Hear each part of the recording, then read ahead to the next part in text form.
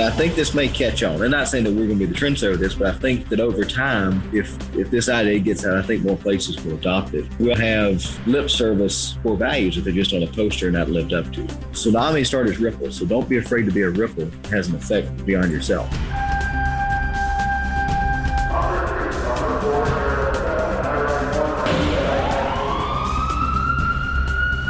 From Los Angeles, this is Code 3, the Firefighters Podcast, hosted by award-winning journalist Scott Orr.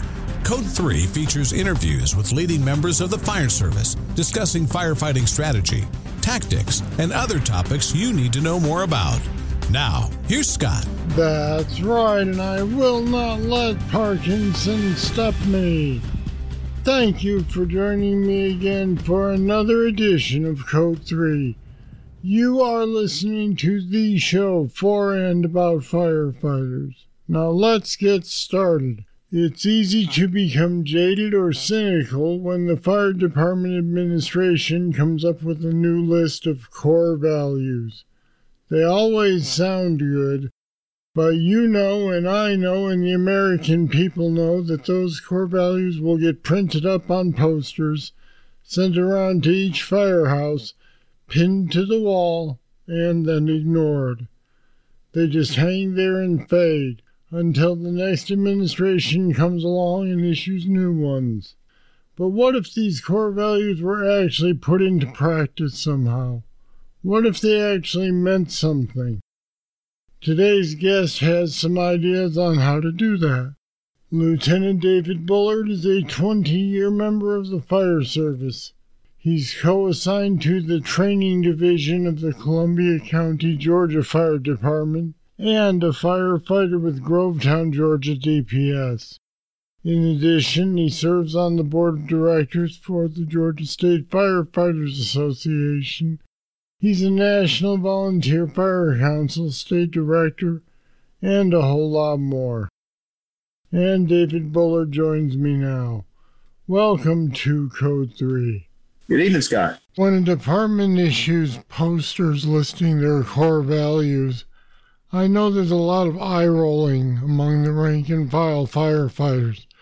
Why the skepticism? I think a lot of times that core values are adopted with good intention, but they become just a word on the wall or a poster on the wall, and there's not a real reminder of living to them or even aspiring to become better based off them. It just becomes, the old adage, if you have a mission statement or a vision statement that's too wordy for somebody to remember, then it misses the point. And I think that's kind of the same thing. If it's just words on a poster that you aren't held to that standard, they become just ink on paper or ink on a poster. Your department uses the acronym PRIDE.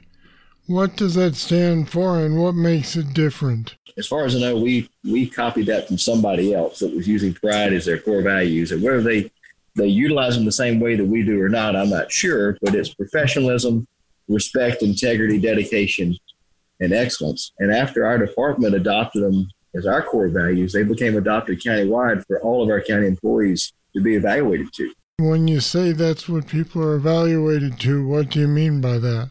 When an employee is hired with our county, whether they're a firefighter, they're a groundskeeper for the rec department, or they work in the tax assessor's office, anything like that, part of their employee orientation is an explanation of PRIDE and what it means to our county administration to exhibit professionalism, respect, integrity, dedication, and excellence, and how you're held to that. The employee evaluation process, we do a mid-year evaluation, and then we do a evaluation in the fall of the year, which would be your end-of-year evaluation.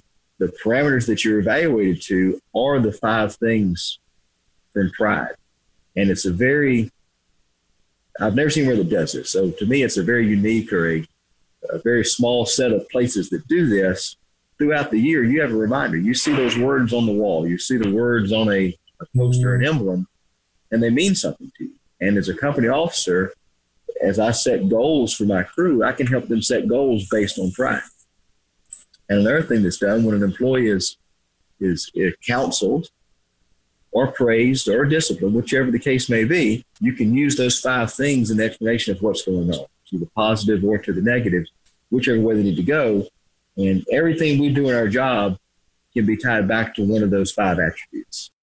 Now, to me, having fairly broad terms like those ones seems like they could lend themselves to misinterpretation.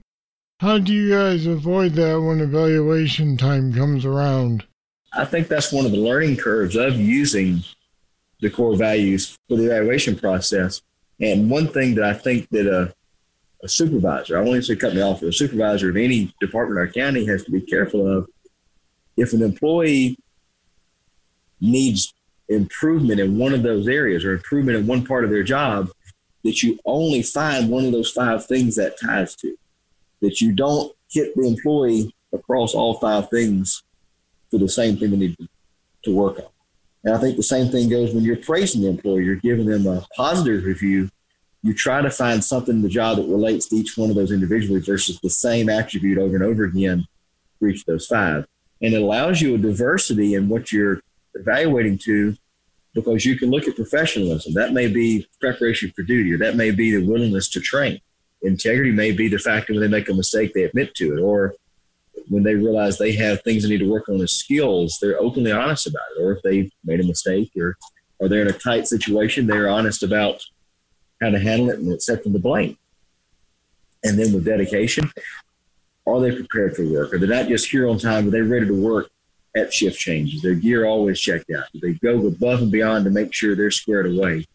And then excellence, to me, excellence is kind of the catch-all. If you're exhibiting the other things well, there's some excellence tied in there that you can kind of catch the rest of the attributes of that employee with that maybe don't fit the other 4 parameters. How has the system gone over with the employees? Again, back to there's a learning curve as the person doing the evaluating. This is a lot different than many of us have done employee evaluations in the past. But I think when it's used well, there's a very receptive attitude both directions because of it, due to the fact this is something you live every day. You're expected or asked to live every day. Certainly isn't the check the box system. You actually have to think to apply it.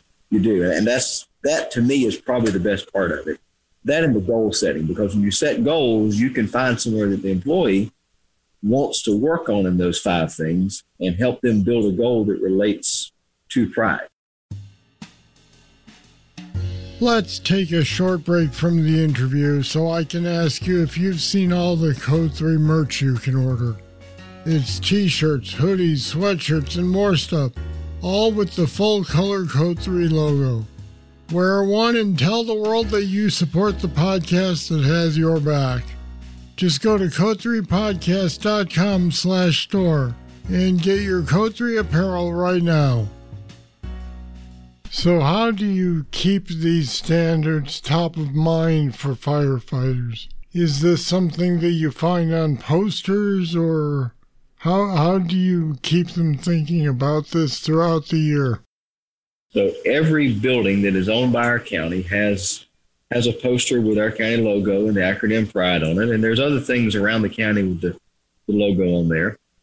And I think as a company officer, when you're having conversations, you're having critiques about things, you just find ways to work that into conversation. And you may not even use the 5 words as part of PRIDE, but you find things that relate to that and use that as your critiques or even your dinner table conversation sometime. But it works with any core values. It doesn't have to be PRIDE. Anything that an agency adopts as core values can work as their evaluating tool. You just have to believe in it and utilize those as your benchmarks.